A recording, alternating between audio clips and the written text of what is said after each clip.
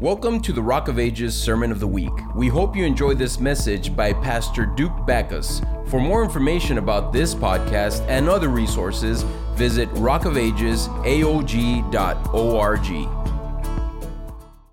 I want us to open our Bibles to Mark chapter 12. How many of you brought your Bible tonight? Amen? Hold it up. Let's go. Praise the Lord. Thank you, Jesus. This is the most important thing that we have in this day and age that we live in. Amen? This is life to our souls. Amen? This is bread for our soul. Amen? So I encourage you to open your Bible every day. Read the Word of God every single day. But let's get into the Word tonight. Mark chapter 12. I'll give you a second to find that. Mark chapter 12 and verse 30. It'll be up on the screen tonight. This has been the passage of Scripture that we've been looking at for the last several weeks. Tonight will be the fifth part on this message that we're looking at. But the Bible says in Mark chapter 12 and verse 30, it says, "Love the Lord your God with all of your heart and with all of your soul and with all of your mind and with all of your strength." Amen. Let's pray for the word of God tonight. Lord, we just come before you tonight, and Holy Spirit, we ask that your word would just speak to us in a powerful way, God. Father, I pray that every heart is attentive, God, every ear is open, God, every mind is focused, God. Lord, let nothing distract us in this moment, Father, because I believe right now, God, many, many seeds, Father God, are going to be planted in our hearts, Lord Jesus. Let us receive what you have for us from your word tonight. In Jesus' mighty name we pray. Amen. Amen. So we see in this passage of Scripture, we've looked at four things, and tonight we're going to look at the fifth one. It says, love the Lord your God with all of your heart, with all of your soul, and with all of your mind. And then what does it say? And with all of your strength. With all of your strength. And so that word strength that the Lord Jesus is using in this passage of Scripture is a little bit different. This is not just like your normal, strength like we think of it, in terms of like weightlifting or things like that. But the original Hebrew is from the root word meod, which is translated as greatly, exceedingly, and diligently. I'll say that one more time. This word that is strength, for us in English is our reading. The original Hebrew word meod means greatly, exceedingly, and diligently. The word strength is also translated into English as the word might, okay? Which is the effort and the passion with which we love God. It's the effort and the passion with which you love God. So I want us to think about this tonight. You see, where the heart and the soul and the mind, they direct how we feel and what we do. Strength or might in this passage is the force that determines the extent of which we do it. Does that make sense? The strength or might that we draw from the Lord, it determines the extent in which we pursue God. Amen. For those of you who have ever participated in sports, how many of you have ever played a sport in your life? Raise your hand. But, even if you didn't play sport, you were probably forced to do like PE, right? And you were automatically enlisted in the dodgeball team. But how many of you remember when you played sports, there's a difference between participating and giving all of your effort. Yes? For those of you that know, a little bit about sports or competition, you can see the difference between a person that's simply just in the game and a person that is giving all of themselves while they're in the match or on the court or on the field. Amen? They're giving a maximum effort and time, and they're giving a dedication that goes farther than just playing in the game itself. Because how many of you know the people that, train for the Olympics? Do you know, church, that there's men and women all around the world right now, they're training 4 years and even a lifetime, but 4 years between each Olympic Games for a 10-second race. Think about that. Now, for you and me to run 100 meters, it might take us longer than 10 seconds, but for them, they run it in like 9-something. But they're training day in and day out. They're giving maximum effort. They wake up. They don't put anything in their body that could hinder them from succeeding in that race. They don't train or do anything with their life. They don't handle their life flippantly or foolishly, but they do so with very great focus and intent. They give maximum effort So that on that day when they have to compete, when they have to race or they have to play their sport, they give everything that they have. You've heard, sports people coin the phrase, they lay it all on the line. They give it all. They lay it all on the line. They're exhausted, and sometimes they win and sometimes they don't win. But at the end of the day, they've given everything that they had. Lay it all out on the court. Lay it all out on the field. And this is, why for those of us who like competition, it's not really acceptable to simply just see somebody participate and not give full effort. Amen? For those of you that are an athlete, you may resonate with that a little bit. We like to, in 2023, give participation trophies out like they're candy. It's like, oh, he did fine, she did fine. They're just happy to be on the team. Well, guess what? Somebody else on the team actually wants to win. Right? Amen. Any competitors in here? I know some of you, right? You like competition. There was this, famous coach from the team that I like that said this. He said, if winning isn't everything, then why do they keep score? At the end of the day, that's why you're competing. It's not, like you go to Sonic and play volleyball and bounce the ball around and nobody really cares what the score is at the end of the day. There's a purpose and a reason behind it, right? Because somebody's going to win and somebody's going to lose. And so with a competitive person, things like participation trophies don't sit well because they can see the difference between somebody giving their all and somebody giving their minimum. If you've ever played a team sport, the most frustrating thing is when you're giving your all and the other guy's just giving the bare minimum, right?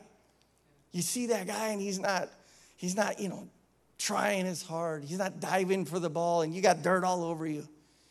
You're giving everything that you have every play, but somebody else is giving the minimum. And I'm tying all this in. I have a point that I'm getting to, and this pertains to our relationship with God. Think about this just for a second. This pertains to our relationship with God and our loving God with all of our strength. How many of you know that God deserves the best of our praise? Amen? That God deserves the best of our service. That God deserves the very best that we have to offer Him. Amen? God does not deserve our leftovers. God does not deserve our minimum effort. God deserves the maximum effort in serving Him well so that we can love Him well. If God, we believe, is so great and so awesome and so vast that we run out of words to describe how good God really is, then guess what? In our life and in our love for Him and in our service to Him, we should give Him everything that we have to the point of exhaustion. To the point of saying, God, I have nothing else to give you. Like Paul said, I am like a drink that's been poured out. I have nothing left. You see, when you tip over a drink, guess what? Every drop is eventually going to roll out. Sometimes we're a little bit, casual with our service to God, and we say, God, here's just a little, that's it. I'm just going to give you just a little bit, God. I'm not going to give you everything that I have. I'm not going to pour it all out. Or God, when I give my offering, God, it's just, I got a couple fives and I got a couple ones and I got a 20 or maybe 100, God, but here's $3. Do you understand where I'm going with this? There's a difference between giving the minimum and giving what we are able to give the Lord. The Bible says in Psalms 48 and verse 1, great is the Lord and most worthy of praise. In the city of our God, His holy mountain. It says, great is the Lord and most worthy of praise. Sometimes we give God the minimum of who we are when He's given us the best that He ever had. I don't know about you, but that convicts my soul. And I'm so glad that we actually have a really good crowd in here tonight. For a Wednesday night, this is beautiful to see all of your faces. So I know the Lord has something for us special tonight. But oftentimes we're quick to be those who do just the least required instead of being those who do everything like it's for the Lord. to do everything as for the Lord. When Jesus said that we were to love him with all of our heart, with all of our soul, and with all of our mind, and all of our strength, he said these words because that word, like I said, it means greatly, exceedingly, and diligently, the effort and passion with which we love God. God sees your effort, your service, your love, your worship. He sees all of these things as important, church. A lot of times I encounter people, on a day-to-day basis and maybe be witnessing to them and they'll say, well, I have a relationship with God. I got my own relationship with God. I never go to church. I never give. I never do this. I never do that. But I have a relationship with God. And anytime I hear a person say something like that, basically what they're saying is, well, you can't judge me because you don't know when I talk to God or when I don't talk to God. Or, you don't know, how much time I spend with the Lord and this and that. But you know what? I can tell simply by seeing the fruit of their life. That if they say they belong to God, and if they say they have a relationship with God, then the fruit and the evidence of spending time with Jesus would be evident in their life. I shouldn't have to ask them, do you go to church? That should be the very least, the bare minimum of what we could offer God. Because guess what? We only have church a couple days out of the week that we gather, amen? But you should be spending time with Jesus every day.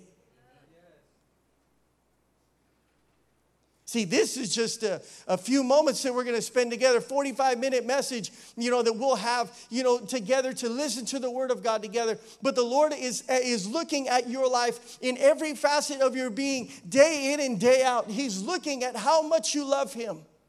He's looking at how much you are willing to give Him everything that you have. And so the effort in with which you seek the Lord, it matters, church.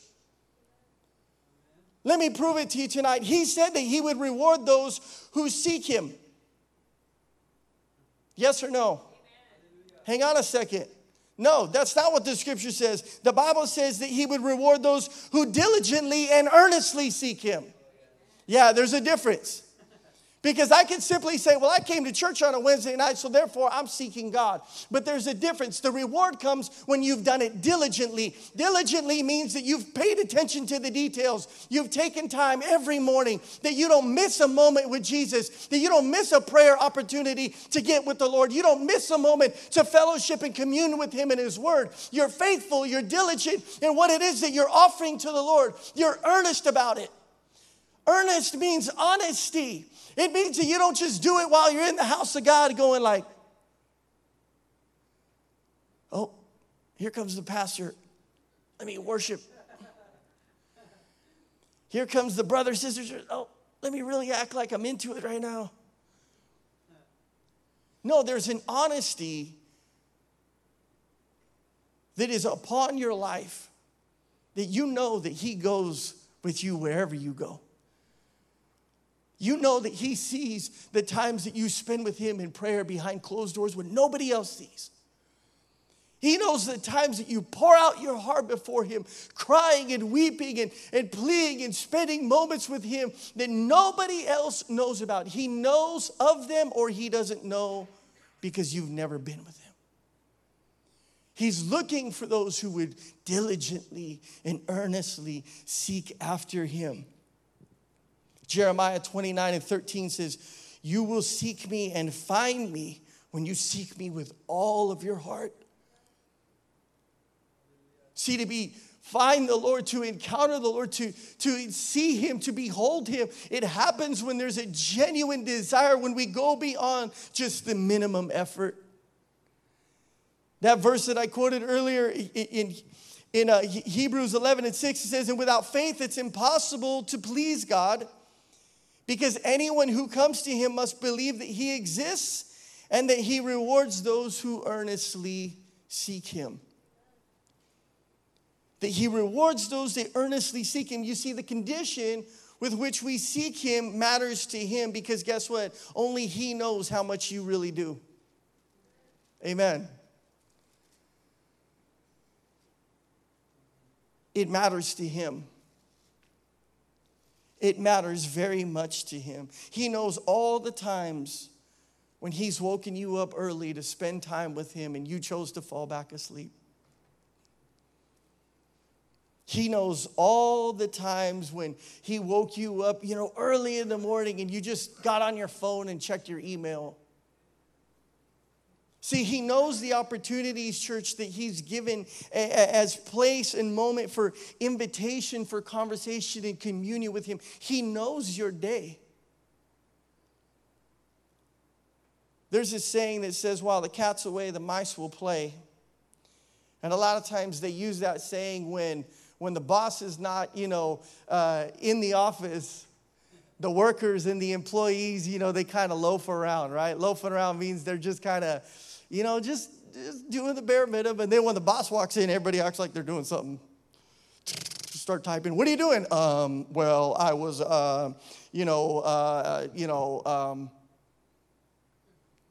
And it's funny because I feel like, like the scripture says, the Bible calls the Lord, he talks about those who he left to tend the vineyard, that God would be, that one that would come back to see how well we've managed what he gave as our possession. And it's like while we're in this waiting for the return of Jesus to split the eastern sky and to rapture us, the Lord is actually looking at what we're doing with this time. We might be waiting saying, you know what, I trust in you, Jesus, I'm waiting for you. But he's actually looking with what we are doing with our time while we're here on this earth.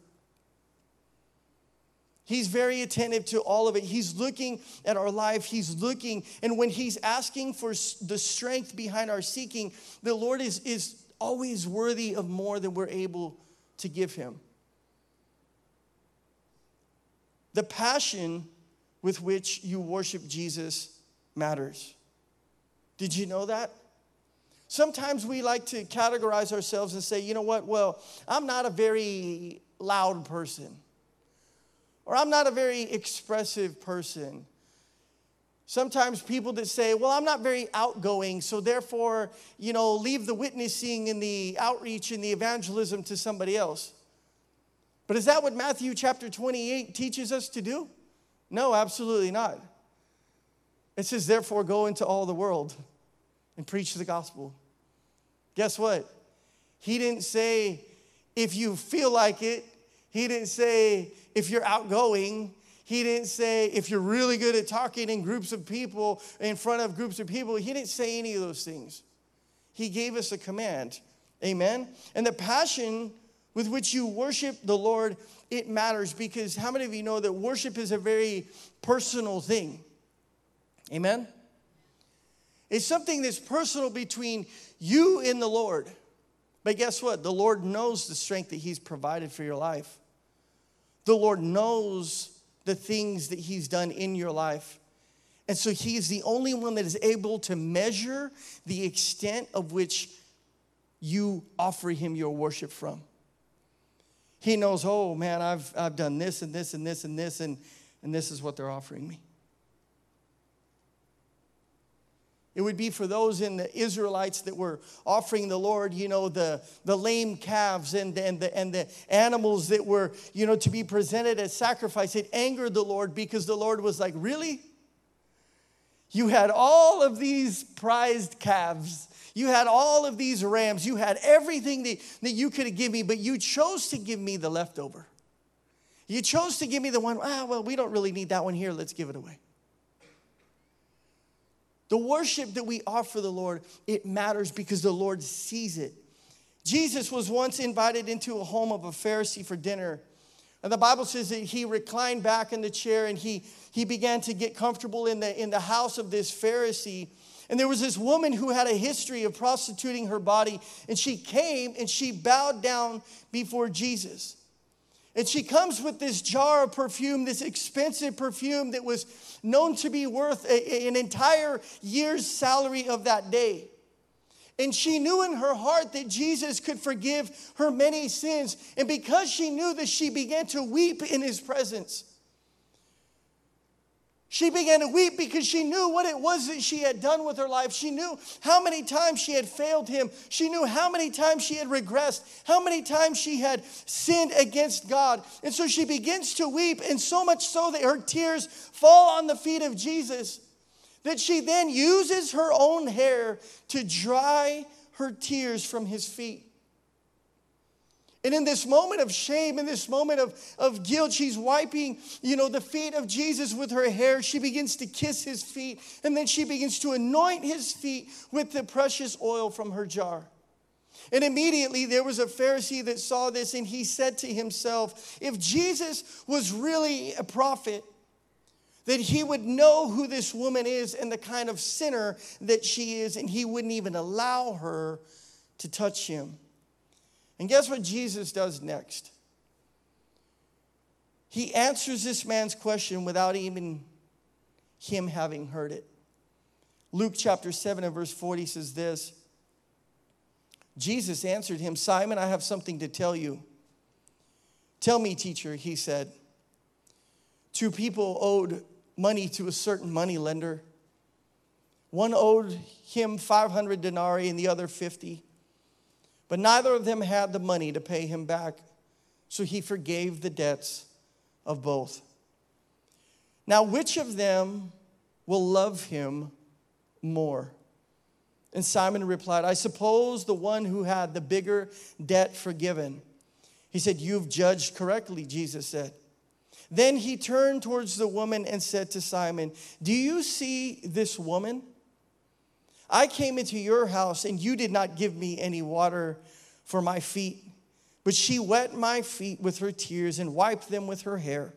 He said, you did not give me a kiss, but this woman from the time that I entered has not stopped kissing my feet. He said, you did not put oil on my head, but she has poured perfume on my feet. Verse 47 says, so therefore I tell you, her many sins have been forgiven.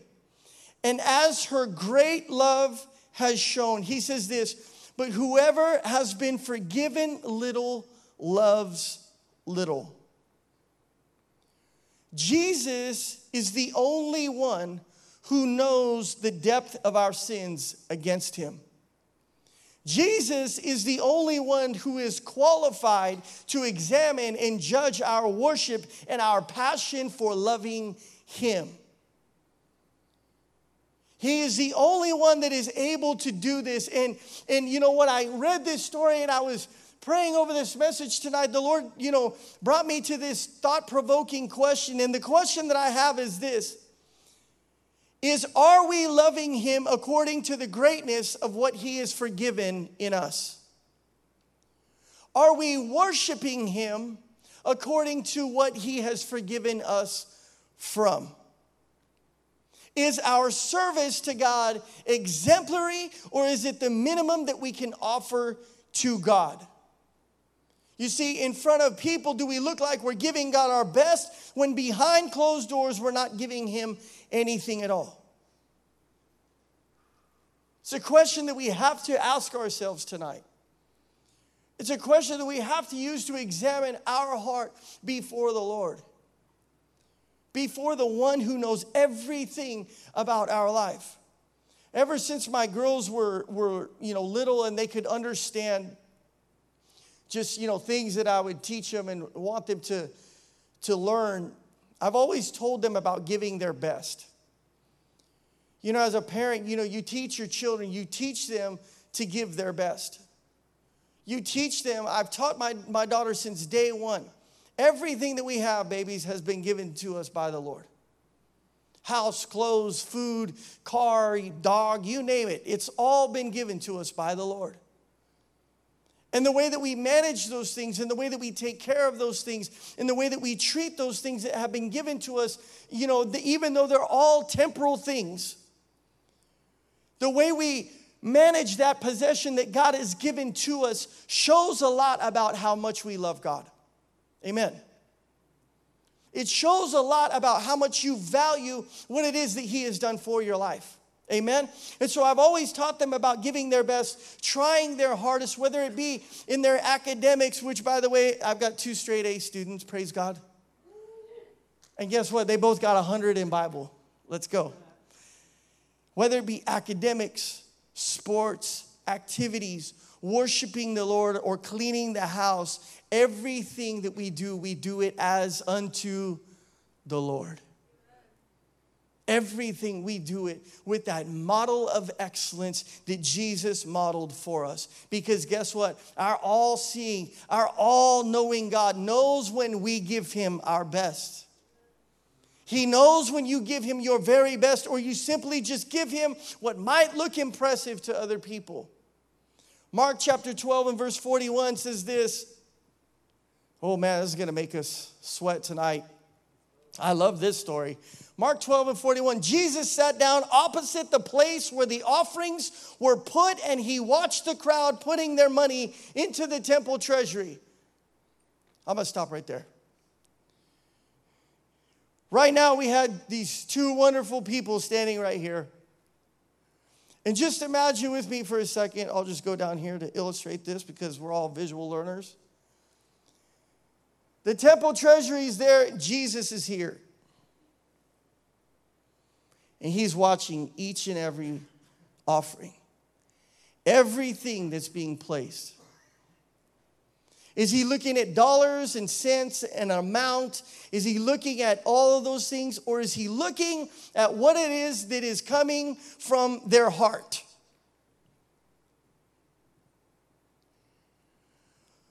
The Bible says many rich people threw in large amounts.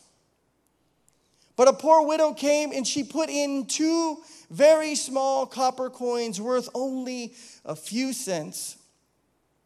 Verse 43 says, calling his disciples to him, Jesus said, truly I tell you, this poor widow has put more into the treasury than all of the others. They all gave out of their wealth, but she, out of her poverty, put in everything and all that she had to live on. She put in everything that she was able to do. Now, I don't know about you, but this should bring us great conviction the next time we have the opportunity to give an offering. Yes? This should convict our heart just a little bit and move us to know that Jesus sits opposite of you and he's looking at what you place in his hands. He's looking at the ability that you have to release what it is that he has given you. Think about that. He put it in your hand, but you're like, I don't know if I can put it back in yours, God. If we really believed that everything that we have has been given to us by the Lord and because of the Lord, then it would be real easy to release everything that he's given us.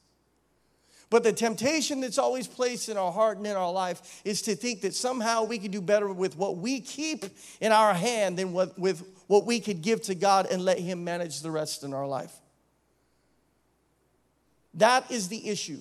The issue that the word presents in that moment is the ability of your heart to let go of everything that God has given you, to trust that he will provide for your life. Think about that just for a moment, because the Lord knows what you withhold or what you trust him with.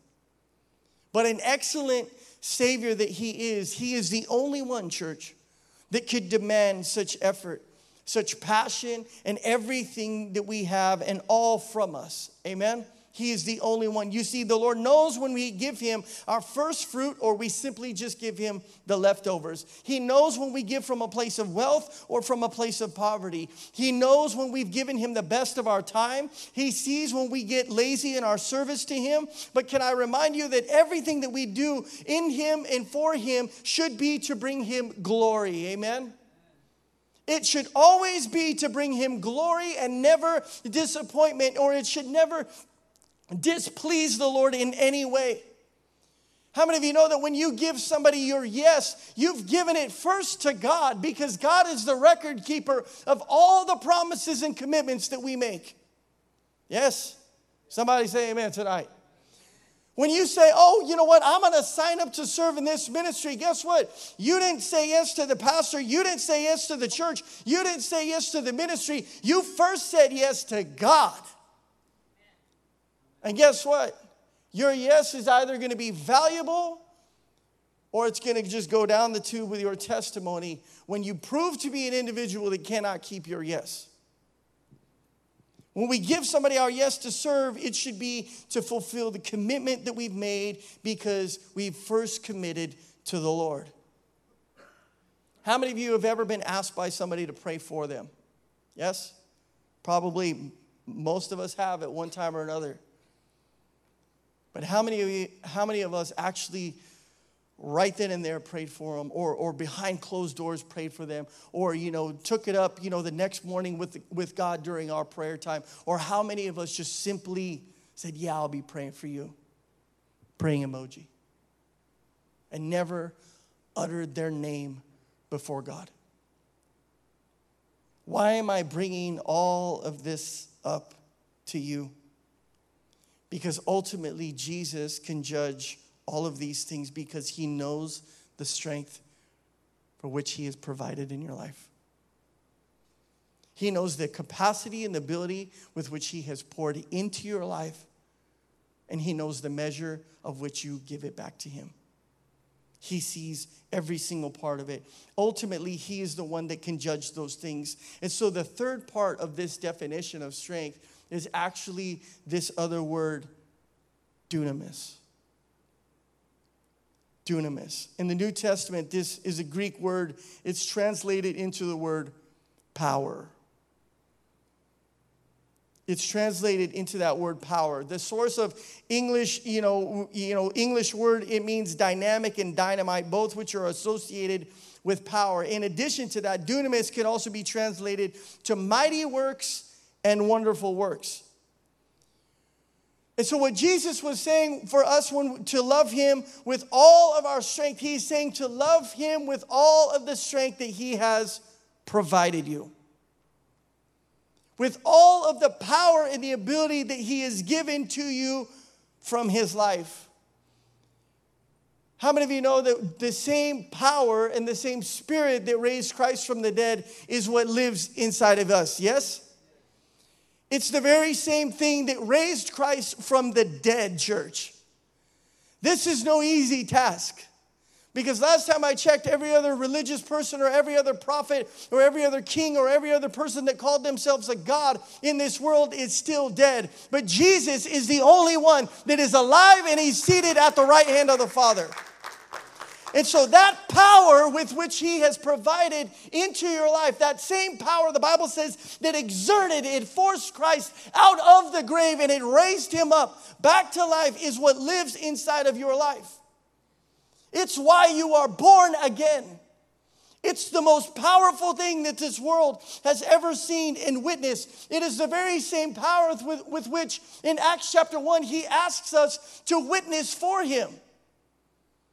He said, and this power will come upon you and you shall be my witnesses. And this power will come upon your life. It's the very same power that he mentions in Acts chapter 10. He talks about that power that makes the demonic flee. It tears down the principalities of darkness. God is all powerful. Did you know that? And the Holy Spirit is all powerful, church. And guess what? That power comes through his name, the Holy Spirit. But the question that I have for some of you tonight is this, do you know the Holy Spirit? Do you know the Holy Spirit? Or are you operating and trying to love God with your own strength?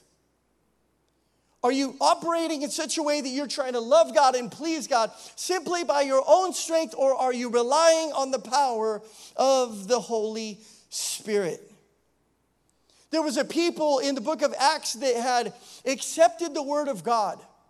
They had believed in Jesus. They had believed in what it is that he had, what the scripture had taught about him and what it said that he had done. But here's the deal, is they did not have the Holy Spirit. It is possible to believe in Jesus. It is possible to confess him as Lord. It is possible to even read the word and know the word and not possess the Holy Spirit. How do I know this? Let's prove it. Acts chapter 8 and verse 14 says this.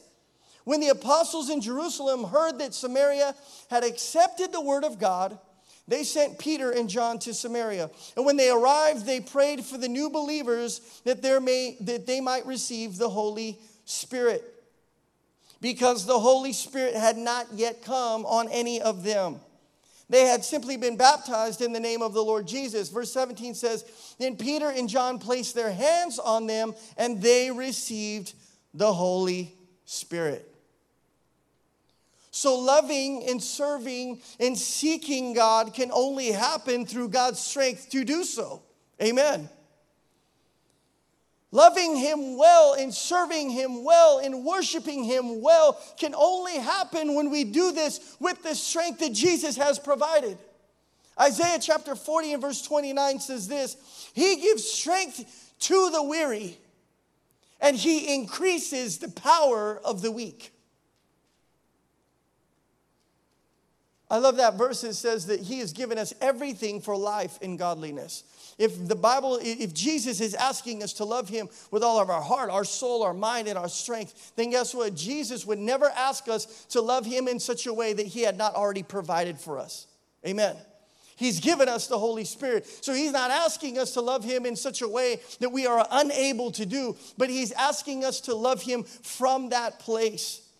Verse 30 says, in Isaiah 40, verse 30 says, even youths grow tired and weary.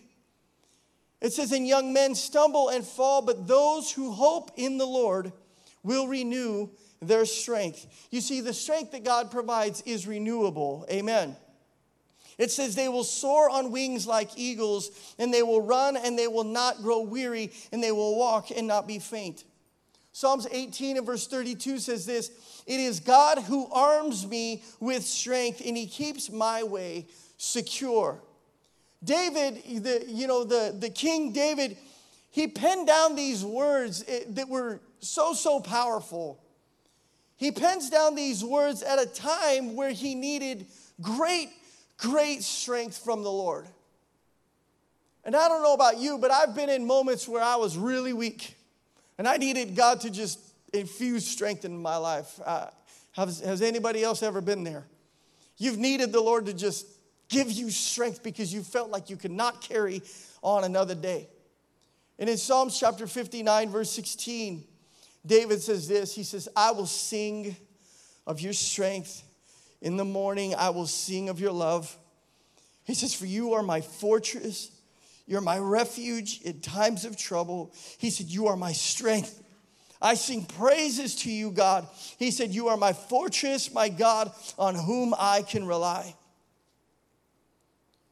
When David writes these words down, when David is uttering these words from his heart and from his life, there had been a commission from King Saul. They had been a band of men that were sent to watch over his house day and night, seeking for an opportunity to kill this man.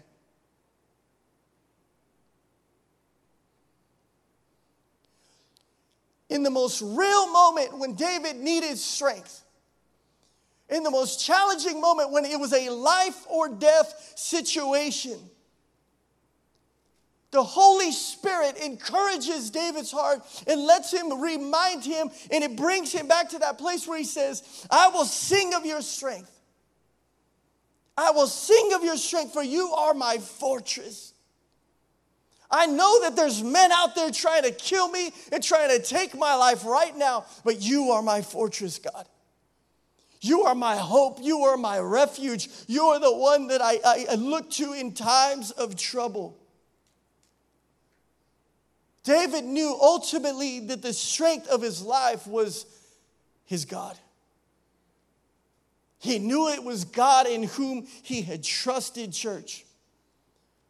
The Apostle Paul was writing from a prison cell, and he was being in a dungeon, and he was wrapped in chains, and he was bound for moments in months and days upon time. And we see in Philippians chapter 4 and verse 11, he said this, I am not saying this because I am in need. He says, for I have learned to be content whatever the circumstance. He said, and I know what it is to be in need. And I know what it is to have plenty. And I've learned the secret of being content in any and every situation, whether well-fed or hungry, whether living in plenty or in want. In verse 13, he says this, I can do all this through him who gives me strength.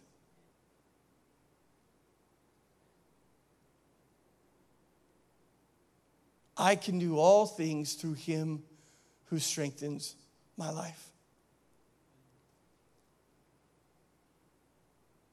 I can wake up and face another day even if people chastise me for believing in Jesus.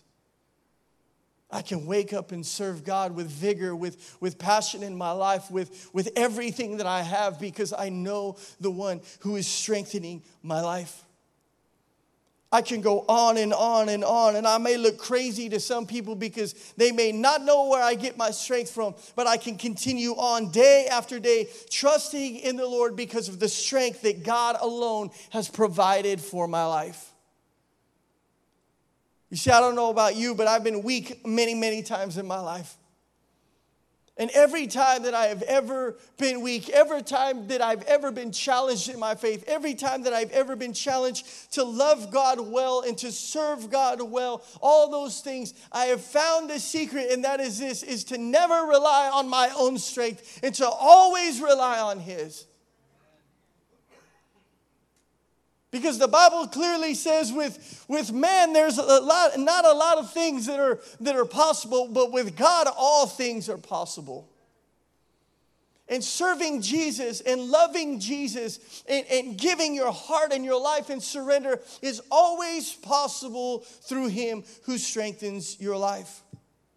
And so maybe somebody in this place needs strength right now to love Him and to serve Him and to seek after Him well. Maybe you need strength to endure some trial that you are facing or some situation that is before you. No matter what you need, Jesus has already provided it for you. Jesus has already made a way. The Bible says that everything for life and godliness has been given to us through His Son, Jesus Christ. When Jesus gave His life upon the cross and he died and He surrendered His life, there was this transaction of power that became available to the children of God through the spilling of His blood that not only forgave our sins, but gave us the authority to walk in Jesus. Gave us the authority to live as children of God, as heirs of God in this dying world. James Bryan Smith said this, most of us live with the false narrative that strength is found in domination and in control. He said, but these are not the highest forms of power. The Bible says in 2 Corinthians 12:9, God's power is made perfect in our weakness. God's power, God's strength is made perfect in our weakness. He says the power of the seed emerges only when the seed dies. And the power of God is demonstrated all the more clearly on the cross. I say this tonight because maybe some of you are weak or tired or challenged. But maybe tonight you need to admit that you're weak to serve Him well. Maybe you need to admit that you're not strong enough to love Him well without Him. Maybe tonight we need to say, you know what, Lord, without You, I can't do this. Without You, Jesus, without relying on You, without believing in You, without placing all of my hope and my faith and my trust in You, Lord, I need You, Father, to love You well. Thanks for listening to the Sermon of the Week. Join us next time for another uplifting message. If you'd like to support this ministry and the reaching out of others, you have the opportunity to give at rockofagesaog.org/give.